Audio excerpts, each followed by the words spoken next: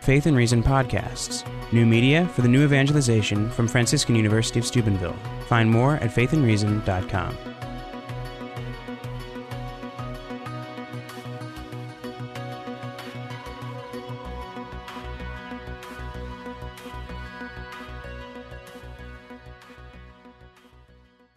It is such a joy and a privilege for us to host you and also to thank you and to thank God for you and to pray for you.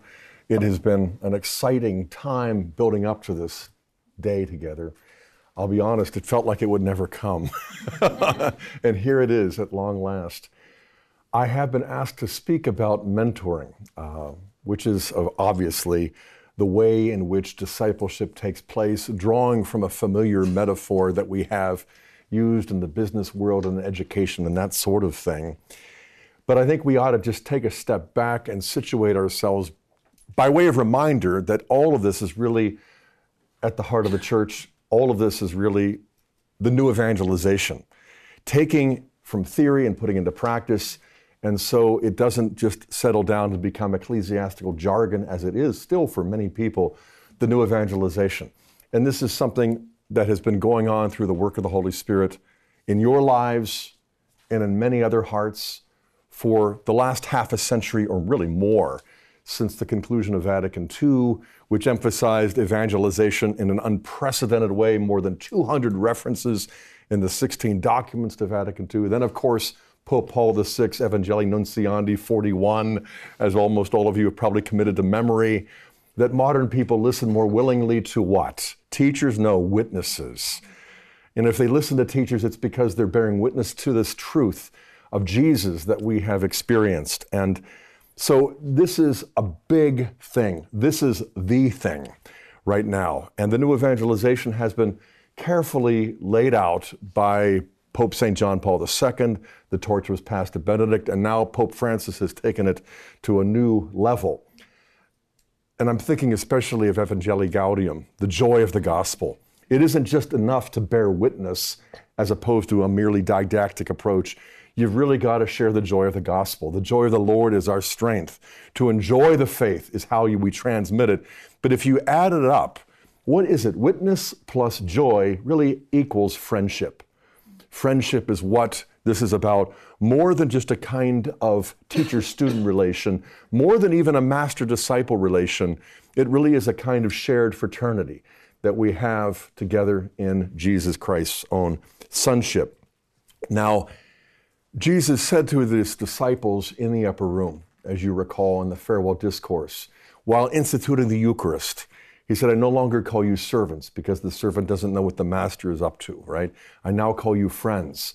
And we're so familiar with that, we ought to kind of step back and look at how amazing that is. You know, friendship with God is something that in philosophy is considered sort of ontologically impossible, metaphysically absurd, and yet what we can't do is exactly what God did in coming down to us.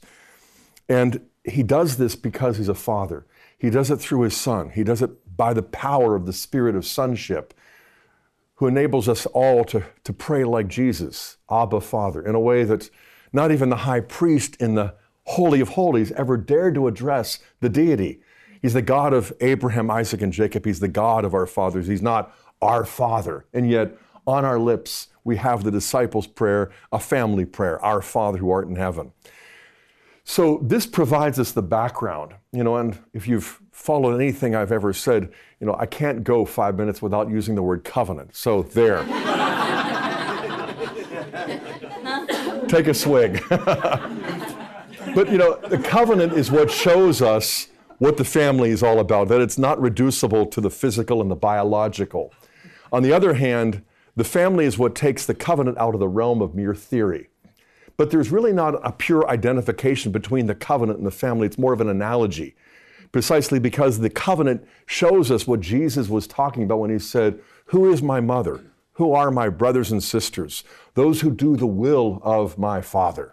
And so what we discover in the context of growing up is that God has given us all fathers so that we can know him for who he is, but he's given us all fathers who have failed us, all fathers who have flaws. Well, except for my kids. No. And yet he's given us also father figures, coaches, pastors, teachers, friends. And all of them are like rungs in a ladder by which we climb and scale the heights of heaven to see the face of God. And along the way, we get to share this with other people. And that's what I wanted to focus on, because as we move from the old covenant to the new, and we know, Augustine saying in the Catechism, how the new is concealed in the old and the old is revealed in the new. Again, we've got to take that from theory to practice, and we do that precisely through friendship, bearing witness, sharing the joy of the gospel, mentoring, apprenticeship, discipleship, evangelization, all of the above and more. What I'd like to do, though, is just to step back in another angle and look at this in terms of my own experience, because I can think back to Jack Fitzmyer and the role that he played in my life in high school when I was finding my way out of the Allegheny County juvenile court system, and I had been ensconced in trials for almost 2 years, and my parents were just weary, and I was too, weary of getting caught. But this guy who was studying at the University of Pittsburgh, mathematics, wasted so much time with me. And it wasn't just, inviting me to a Bible study. It was picking me up after school, taking me out to Howard Johnson's for coffee, just let me share with him the struggles that I was going through, so that when I heard him share from the Word of God, he had already incarnated that in our friendship. And it wasn't just, a quick means to an end. It really was friendship. We've stayed in touch now for the last 40 some years.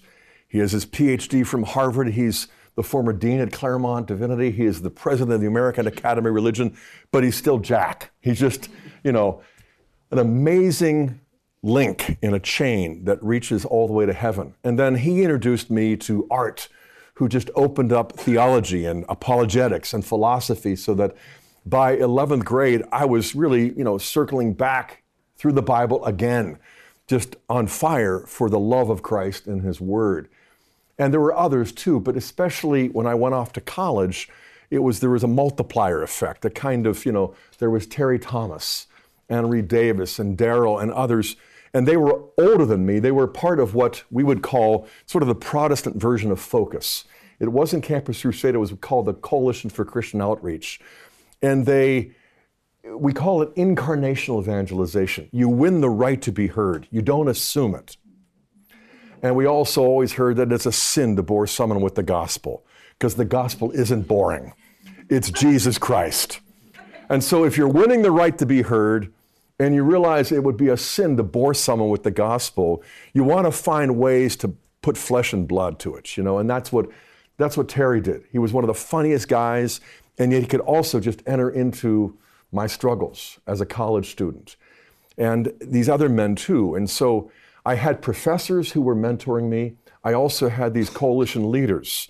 Just as a footnote, when Curtis Martin and I were brainstorming over how to kind of transfer what he had experienced through the Campus Crusade in Louisiana into a Catholic mode, I took him around Pittsburgh and introduced him to coalition leaders, because it was much more of a discipleship, mentoring, relational model that they had than simple crusade techniques, as it were.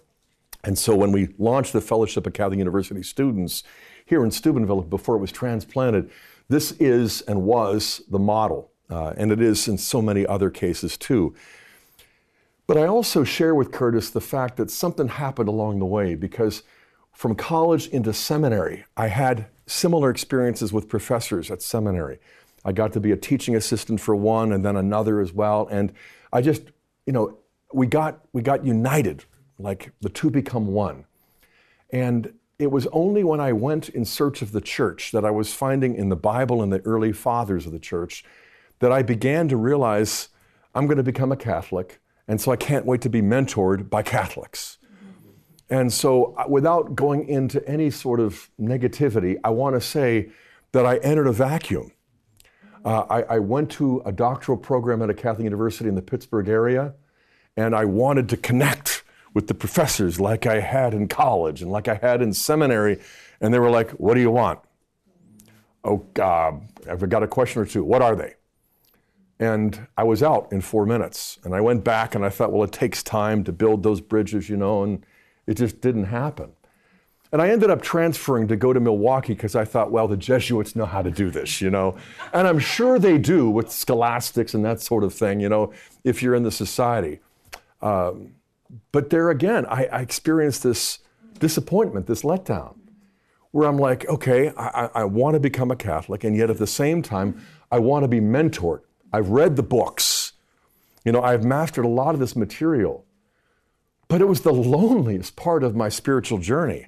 And I don't want to melodramatize it because, I could be rather off-putting the Jesuit. Oh no, here he comes, Could have been that, I don't know. But I got that sense also from my colleagues and fellow students that they were there to basically take the classes, write the papers, do the exams, get the grades, and then move on for others to come along. And I remembered more than 30 years ago, in entering the church, I had found some friends, and those friends of mine were sharing their faith. They were embodying it. They were enfleshing the Catholic faith. But I also remembered making the comment to Kimberly again and again that I have really missed mentors, that there was really hardly any discipleship. I had a regular confessor, and that was really beautiful, critical for me, and other things too. But, I made a resolution at that point that if I ever have an opportunity to be a Catholic professor, to be whatever God wants me to be, I want to make up for lost time. I want to try to do for others what I was looking for in my own case. And so, the first 3 years we did some teaching. It was down in Joliet at the College of St. Francis. And I remember connecting with this freshman, who was really a jock. He was on a tennis scholarship, and he came in all excited after 2 weeks of the Bible. He was taking the required religion course as a history major, and he announced that he was going to add the theology major. And I'm thinking, wow, that'll make two. We had a religious who was also a theology major. And he got a couple of his friends within the next month or so to add a major.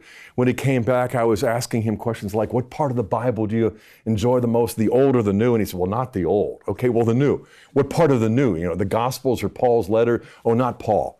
The Gospels. And I'm like, which one of the Gospels? He said, which ones are there again? I'm like, Matthew, Mark, Luke, and John. I'm looking at the face of my first cradle Catholic theology major, And I invited him out for dinner because Kimberly and the family were out of town at that point, Kimberly and the kids. And so we got to spend some time. And that guy was Tim Gray. He's the founder of the Augustine Institute. And he's got his PhD in Scripture. And now he's become my tutor, my teacher. And he's downright intimidating, but we're still like, brothers in Christ. And, for the next 3 years, he took these classes, but he also babysat. We had Bible studies. We went shopping together. I have stories that he would prefer me not to tell. He has stories that I'd prefer him not to tell. I have a love for blues guitar. And so one night, I took a friend up on an invitation to go to Blues Etc. and another blues bar in downtown Chicago. And I have no idea what came over me, but I asked him to come along. Well, I know what came over me because that was the kind of thing Jack did for me in high school and Terry did in college. We just wasted time together. And I just learned to love what my friend loved. And so we went, and Tim has since become sort of a blues fan too, I suppose. But at 2:30 a.m., we're leaving the last gig and come out, and our car is towed in the pouring rain. And so we go to the only open bar to make the call to the towing company, and we realize after about 4 or 5 minutes that they're all eyeing Tim up. It's a gay bar.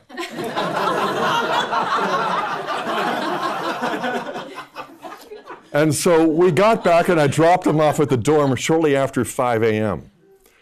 Mentoring can be a mess. But that's the way family life is. That's the way friendship is, because friendship extends the bonds of brotherhood and sisterhood.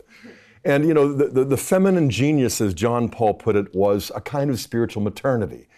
And that fruitfulness goes so far beyond the physical.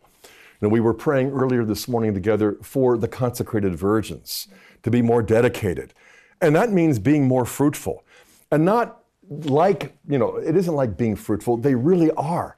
Because the life of family doesn't originate just simply with sperm and egg, but with the Father, Son, and Holy Spirit.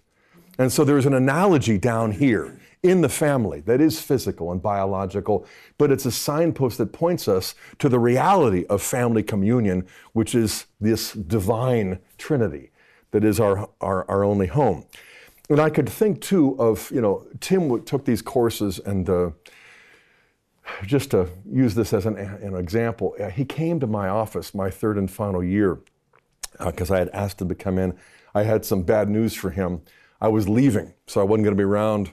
I was going to miss him his senior year, my last year. And he came in and he was like, I've got some bad news to share. And he told me that, I let him share first. He said, you're not teaching any classes next year that I haven't already taken, and same with Dr. Hittinger, and so I'm transferring to Franciscan University of Steubenville. Oh.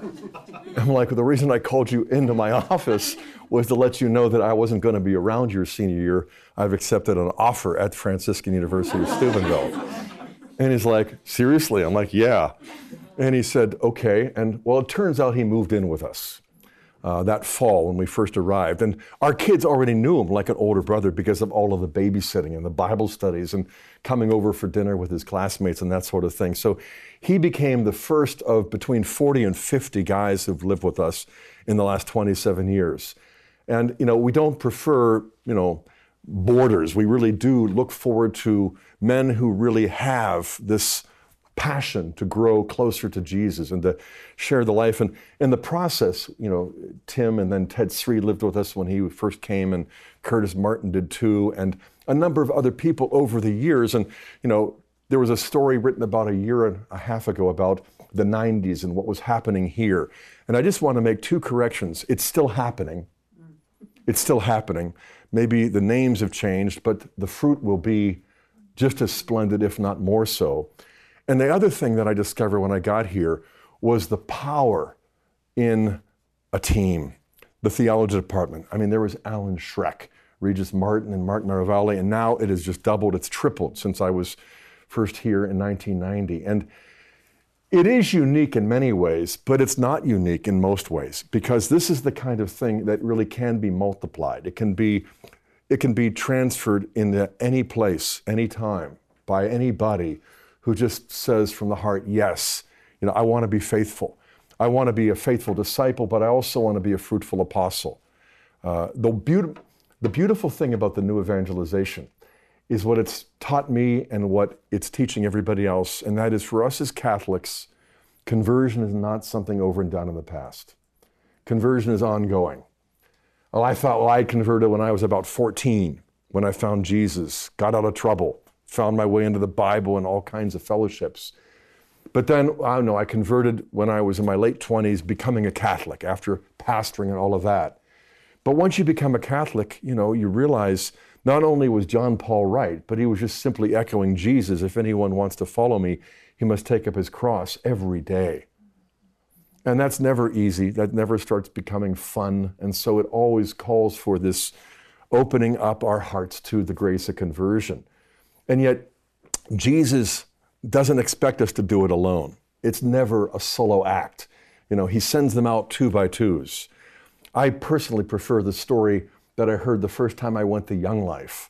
And Jack opened up the Gospel of Mark to the 2nd chapter, where these vandals up on the roof began tearing apart the tiles so they could lower their friend, the paralytic, down to Jesus. And he basically just walked us through, the different perspectives, and I just sat there. I'd heard the story. I didn't really know the Bible much at that point.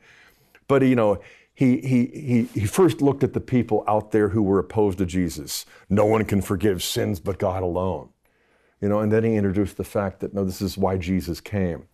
And then he also looked at the paralytic, to whom Jesus says, my son, your sins are forgiven.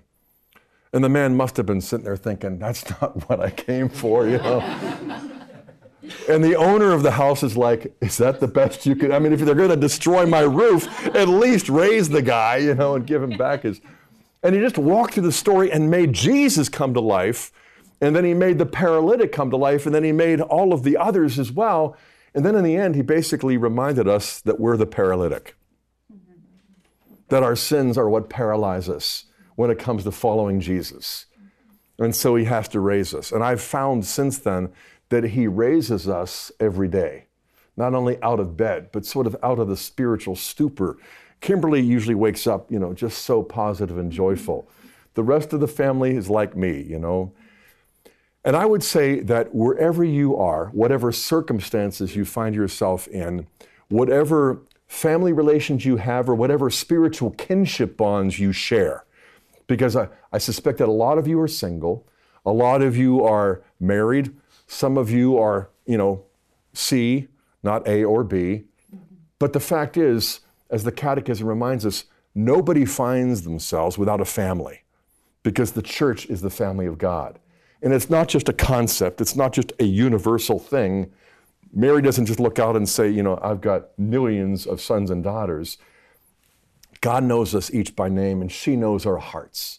And so the process of evangelization, discipleship, mentoring, as you know, arguably better than I do, is something that takes place on a daily basis through that kind of interpersonal contact that will often involve lesson plans, teaching, the didactic, but it's pervaded by bearing witness, which means that we have to allow ourselves to hear again and again what Jesus continually reminds me of, and that is, I want to draw close to you more than I want to use you to draw others close to me. And so I just wanted to speak to this particular occupational hazard as well, and that is professionalization. It's one thing to profess the faith that God is my Father, that Jesus is the eternal Son, the firstborn among many brothers and sisters, that the Holy Spirit who overshadows the Blessed Virgin makes her the mother, and the church, the bride of Christ, our mother too. But to go beyond the profession of faith, to share that, always brings us to the edge of professionalization. Burnout is the extreme form of it. But even if you're not burned out, you know that feeling of living hand to mouth, where you're basically only giving yourself enough time to take the bread of life that you will turn around and serve as though you're a waitress. And I believe this is the greatest danger for us. Near the end of Crossing the Threshold of Hope, Pope St. John Paul points out that original sin eclipses the face of God the Father. It doesn't make us atheists so much as it replaces God the Father with the master-slave relationship, where suddenly he's our employer and we're his employees. And that's what I've experienced thousands of times. That's what I experienced when I woke up this morning. And I always feel inadequate. I always feel fear whenever I have to get up and speak, even to a small seminar. And so the prospect of sharing, it's like they're asking so much of me. And our Lord says, and you're asking so little of me. Okay. And it's not really you they want, it's me. So allow me to fill you. And so I just walked around the room like Jericho more than 7 times this morning in prayer, praying to your mother, mine too, asking Our Lady. And then after finishing the rosary, realizing that was lame. So I did it again.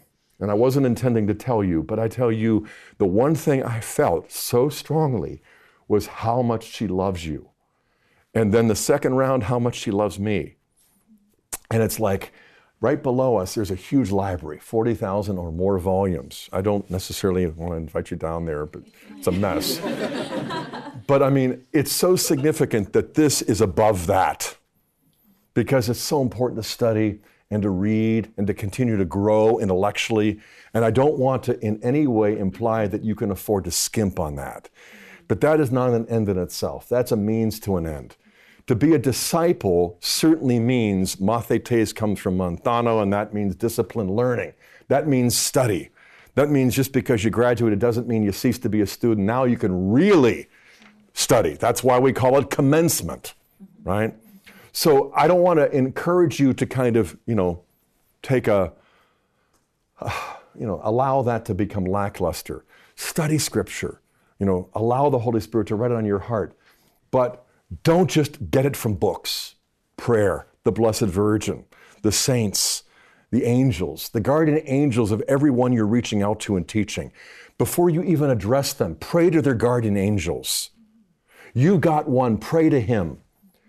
My dear friend Mike Aquilina points this out, that, our guardian angel is more intelligent than 1,000 Einsteins, more powerful than 10,000 missiles, more of what we need, and a better friend than the best friend we ever had growing up. He exists for one purpose: to get us to heaven, to make us holy, to help us overcome all of our weaknesses and bad habits. So cultivate a friendship with that guardian angel, that older sibling in the family of God, and then address those guardian angels who are there, who brought the people to you that you will then bring to Jesus. And don't just talk about this in a professionalized way. Allow our Lord to kind of speak that to your heart. At the same time, I want to shift and say this, that if you are married and you do have kids and you're also in ministry, don't use ministry as an excuse for shortchanging your spouse or your children. Not that that's ever happened, but I just wanted to check it off my list. Oh, it's happened. In fact, I remember being a pastor and feeling like the rope that was sort of, in a tug of war. On the one hand, my wife and then our newborn. On the other hand, the church. You could just 24/7 and you still wouldn't feel as though you had finished it all. And so I would say this, that when it comes to family life, that is first. Well, that's a cliche. And so you have to figure out a way to coordinate it. Now, one size doesn't fit all. One formula doesn't work for you as it did for me. But this was why we did what we did way back in 1990. We lived up the street, 3 houses up, in a home not quite this big, but large enough to have Bible studies that some of you might have attended when we had 120 people on the floor. They didn't have chairs back then. But we also began inviting guys like Tim Gray and Ted Sri and Curtis Martin and Curtis Mitchell, all of these other folks to live with us. And what I try to do is what St. Jose Maria speaks of as unity of life. It's sort of like lining up your ducks, so that you don't just feel like I'm pulled in this direction and I'm pulled in that direction. And I'm an opportunist, and so I want to figure out a way to kill 2 birds with 1 stone. Leaving the birds safe, but the expression. And so by inviting some of my best students that I already felt a connection with to live with my family, not only gave them a glimpse of me in a way that I didn't always want, but it also gave them an opportunity to show my kids that the faith is cool. And so they became junior mentors of my own kids. More than I expected, more than I could have anticipated. They became role models and mediators, because I have a German temper. It's subsided a bit when you get to be 60, as I'm turning this year. But, I could see my kids at times cower before me. And then Tim and Ted and Curtis and Jade and all these other guys were so cool that, I would throw the Frisbee with them. We'd play football in the backyard or run down or whatever. And then when I was gone, they would do it too. And it was really kind of fun because we had, Michael Barber did this back in the late 90s and Chris Cuddy. And so 6 kids ranging in age from, 33 down to 17, all look at some of these amazing men as older brothers. And at the same time, these guys see their younger brothers. So Gabriel just got his master's at the AI and had both Tim and Ted and reminded Tim that he'd played Andre the Giant in Princess Bride birthday party for him when he turned 13, All these kinds of things, And so creating unity of life also means inviting them to pray the family rosary and inviting them to Mass if you have time for a holy hour, inviting somebody along, even though it might mean adding 10 minutes to go pick them up and, or drop them off or just simply to wait for them. But there's a way to coordinate, but I would say it's a kind of divine conspiracy. Because at times, I can do all things through Christ who strengthens me, but not at one time, right? But so often we feel like we've got to get it all done at once, and we can't. But what we can do is conspire with the Holy Spirit and allow the Holy Spirit to show us how to coordinate the persons in our lives, family, friends, co-workers, in order to go grab a coffee, but introduce this group to that group or this person to that person. And in the process, what you find is it isn't all on my shoulders. It isn't just on Kimberly's either. What we found over the years, we have 6 kids, 5 boys and 1 girl. I always say 1 rose and 5 thorns. And, Michael and Gabriel are now, in a certain sense, going beyond dad. Michael is getting a PhD in theology at Notre Dame. He's taken a full-time job at Christendom. They just had their 5th child. I was down there last weekend to spend 3 days with them and to see him in action. I took one of my grandkids and we drove to the school. He had never seen his father teaching before. And so we couldn't look through the glass in the door, so I went outside and I held him up. And they looked through the window, and all of a sudden Michael sees him, and everybody turns around and they wave. Wow, it was so special. And I'm like, oh yeah. And so we got to meet the students as well. And over the years, I've gotten to know a bunch of them. And it is so interesting to see the cycle continuing, the torch being passed, the excitement being radiated.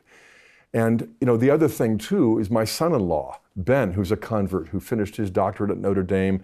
Hannah's husband is teaching there. And so we went up and showed their kids, their dad, because they had never seen. Look for opportunities to kind of move the puzzle pieces, We think everything has to be just so, in its proper place. But so often, I think discipleship, mentoring, evangelization means allowing people to see your life, all of the moving parts, especially the messy ones. It doesn't mean sharing with them what you only share with your confessor, but it really does mean, entering into the heart, entering into the home. I think of some other anecdotes too. Besides Michael and Gabriel and Hannah, Jeremiah is our 25-year-old. He's 3rd year at Sacred Heart Seminary studying for the diocese of Steubenville. And spring break, we were kind of hoping that he might come back because our spring break has just started, his is just ending. And so he said, no, I want to work with my classmates. I'm like, okay, it's spring break, Jer. Well, they went down to Hansville. They wanted to see Mother Angelica's Eucharistic Shrine. They wanted to see EWTN. And he was calling up and just describing what it was like, not just to meet these nuns, but to do it with his brothers, to do it with his friends, these classmates, these seminarians, these future fathers, these future priests. And it was so encouraging because I thought, he could have come home and just, surfed the internet for hours. He could have, and just kind of reconnected with some old friends. Joseph is turning 23 this year. He is also, he's something else. He's a force of nature. He lived with the Jesuits for a year in Siberia, studying Russian and discerning a vocation to the Society of Jesus. And after his 8-day retreat, we were so grateful he discerned out. I don't know what they did before Skype, besides just simply longed for their faces and pined away the days and weeks. But he has just let us know this week that he is planning to enter the seminary for the Diocese of Steubenville as well, like his older brother, But the gift of friendship is what the Lord wants to impart to us, but not just as a natural virtue, like Aristotle explains, but a kind of supernatural virtue. In a certain sense, we have to really be available to each and every person that we meet and realize that there are no accidents. God has brought them into our lives. Our paths have crossed for a purpose, and so we've got to be open to whatever they ask. We've also got to be open to saying, no, I can't. All right? That's really important. But at the same time, I think we also ought to be open to prayerfully discerning which of those people should I draw more closely into those areas of my life that represent my primary vocation as a husband, as a father, now as a father-in-law, and as a grandfather. And some people will have only a few, others might have 20, 30, 40, or 50 over the course of years. But this is what Jack did for me in high school. This is what Terry did for me in college. I am more grateful today for what they did back then, than when Terry called me at 6 a.m. and woke me up in my dorm and said, I'm heading off to give 3 talks at University of Pittsburgh, Johnstown. You want to come?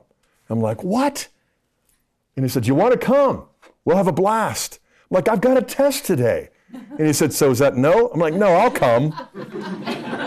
And so I blew off a test and immersed myself in this man's life more that day than I ever had in, looking back on those 4 years. And I remember sitting there listening to him talk to these college students about Jesus Christ. He was evangelizing, discipling, and I watched him in action. I took notes on all of his talks. I've got to share with you on a side because a year later, Terry called me and said, this church in Columbiana wants me to do their retreat, but I'm booked that weekend. Would you do that for me? And I'm like, a high school retreat? I've never done that before in a parish. And so I said, yes.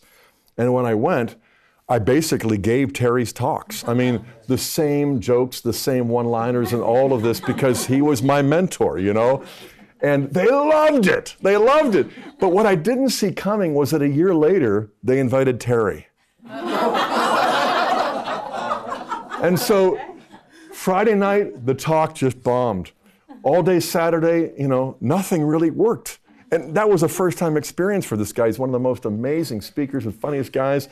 And then by Sunday afternoon, they had a debriefing session back at the church, and Terry asked the adult team, what happened? And finally, one of them said, look, if you're going to invite Scott, you shouldn't steal all of his talks and his lunch. He called me a few minutes later.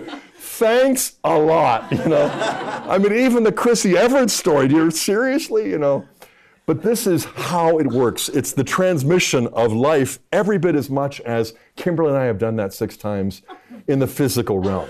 It's a spiritual multiplication. It is fun. It is fulfilling. It is frustrating. Let's admit that last part, because nothing has been more fulfilling for me than fatherhood. Nothing has been more frustrating for me than fatherhood. That's especially true here at the house, but it's also true in terms of interacting with students, because there really is a sense in which the teacher is in loco parentis, in the place of the parents. And there's so often the experience that you have with teachers that they don't just, take the baton from your folks, but they really do it in a way that your folks never could. And so this fulfillment on the one hand and this frustration on the other. And why is it so frustrating? Because they are so frustrating. Well, what I've discovered is this, that unity of life, moving, coordinating all of the moving parts, also means bringing us to prayer and admitting that I feel like a failure and I feel inadequate. And our Lord says, you feel inadequate? That's because you are inadequate. And I'm like, yeah, okay, that's why I feel inadequate. It's like, yeah, but you don't have to be sufficient. You have to depend upon me. And in the process, it ends up being more than just pietism, more than moralizing. He shows me that the more I bring to him my own inadequacies, my own failings, my own faults, my own personal struggles, the more he shows me, more often than not, like my mom taught me growing up, that the things that frustrate you the most in other people are the things that you haven't yet dealt with in your own life. And so when I was dealing with my adolescent boys, I had 3 of them at one time, in the teenage, it was just like, God, they're so willful. They're so arrogant. They're so defiant.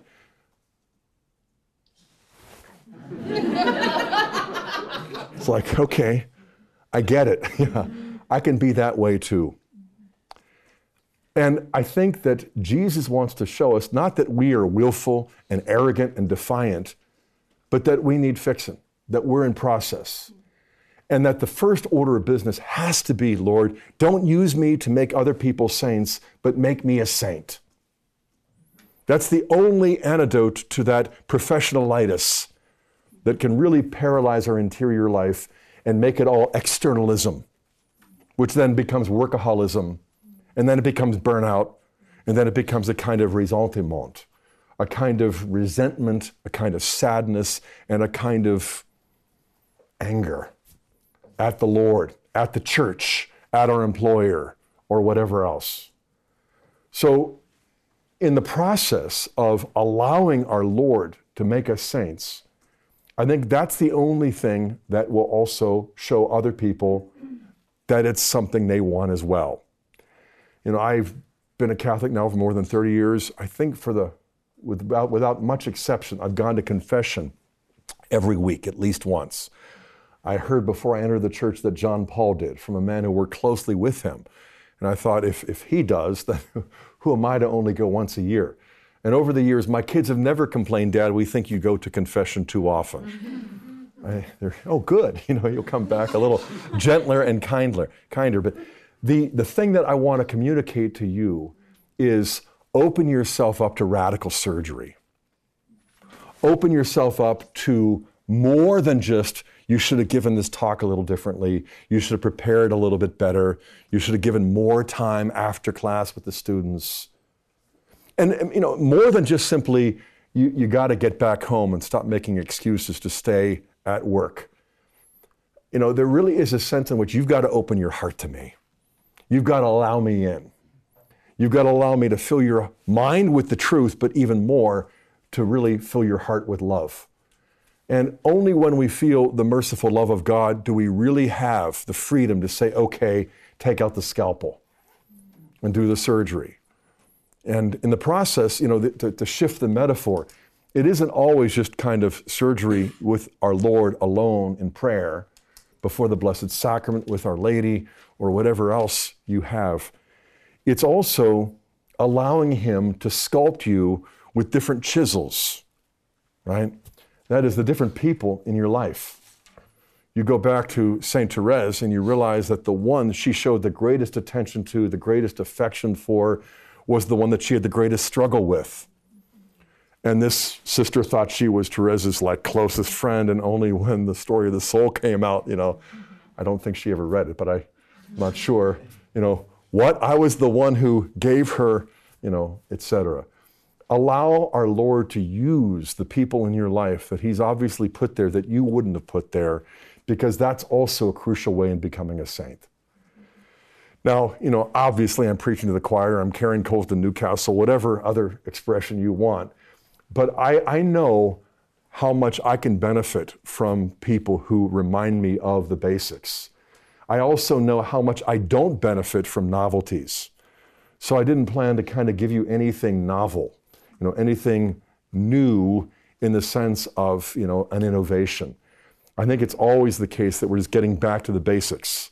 And the most basic thing, of course, is the cross that we have to carry each day. But in the process, I do want to come back to this idea of study.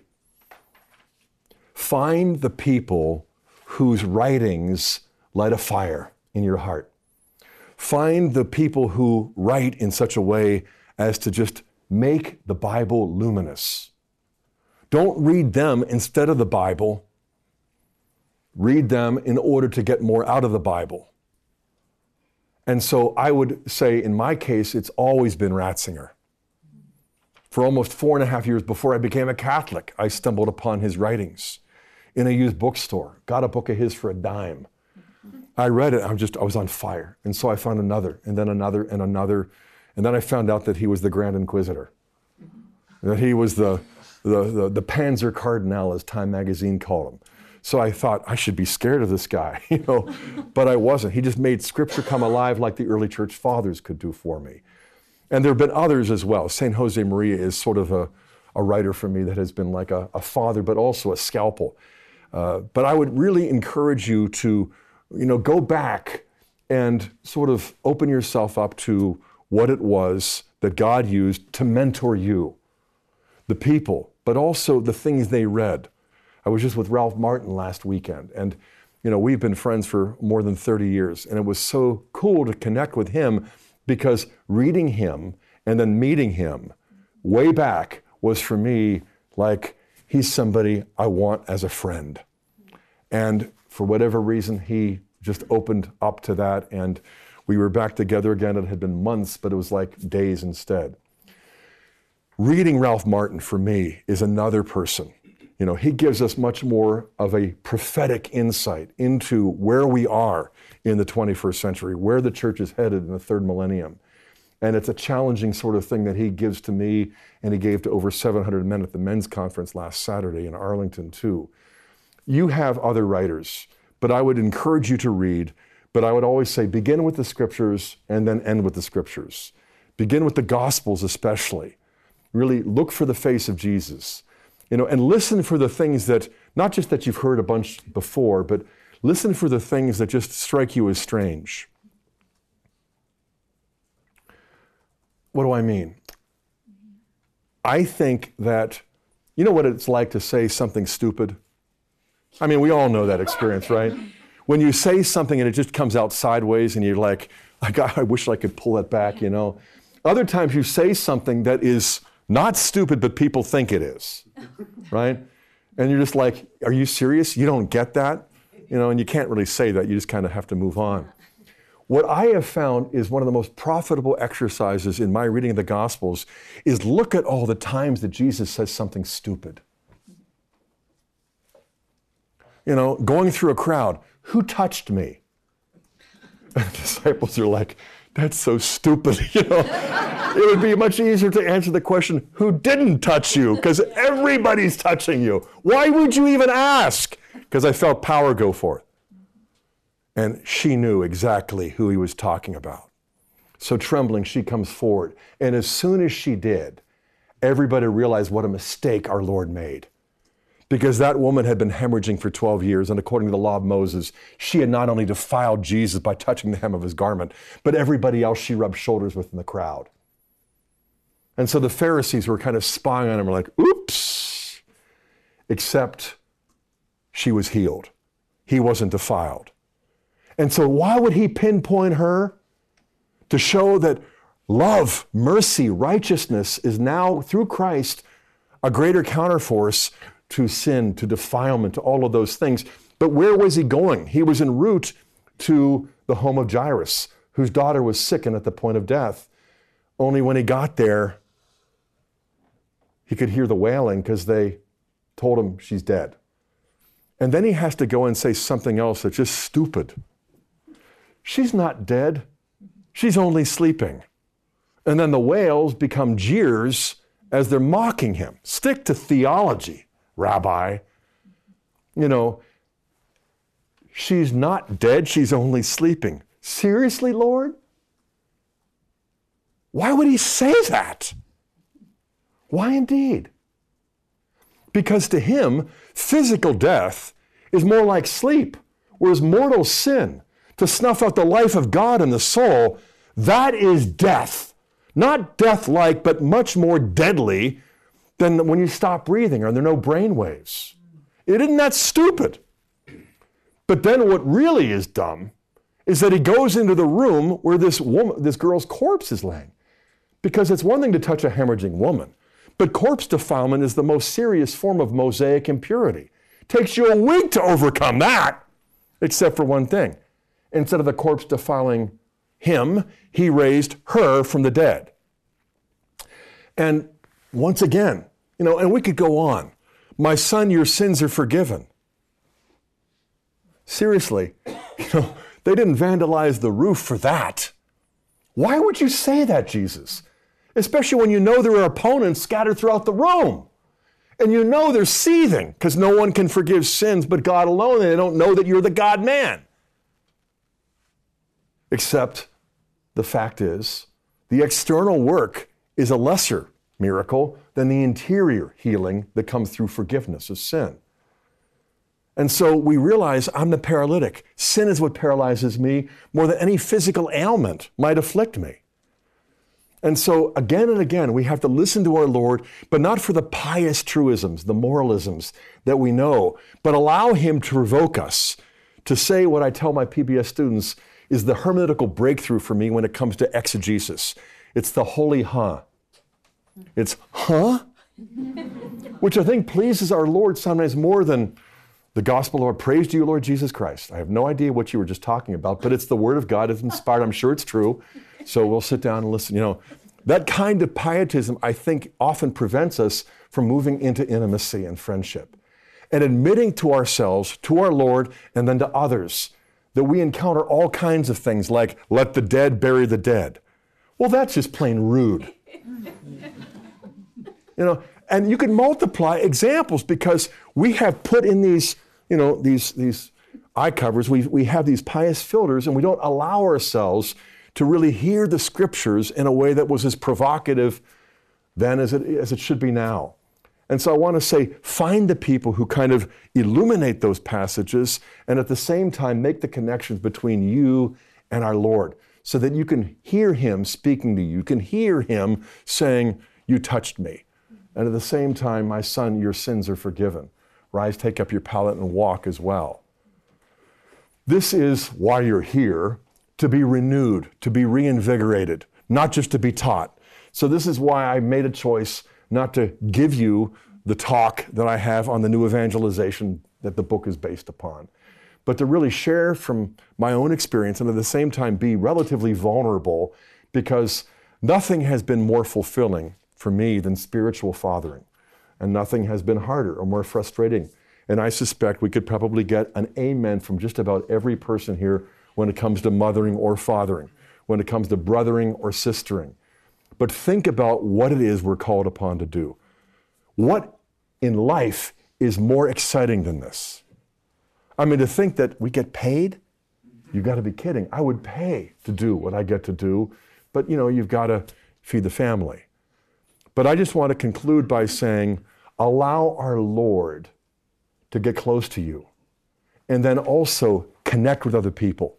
It's risky, but it's more risky not to do that for safety's sake than it is to really allow yourself to get messed up with other people. There was one other thing I just looked down and I saw in my notes, and that is, this is awkward, but I want to say it, even if it might stir up some trouble. I would really encourage, Jesus sent them out 2 by 2, but it wasn't man and woman. It was man and man. There were also women in his company. But in the last 5 years, especially, but in the last 25 years also, I have experienced from former students and from friends and colleagues, the downward tug of the flesh. Guard your heart. And especially if you're married. And especially if you have to work with people of the opposite sex who are on fire, who are excited.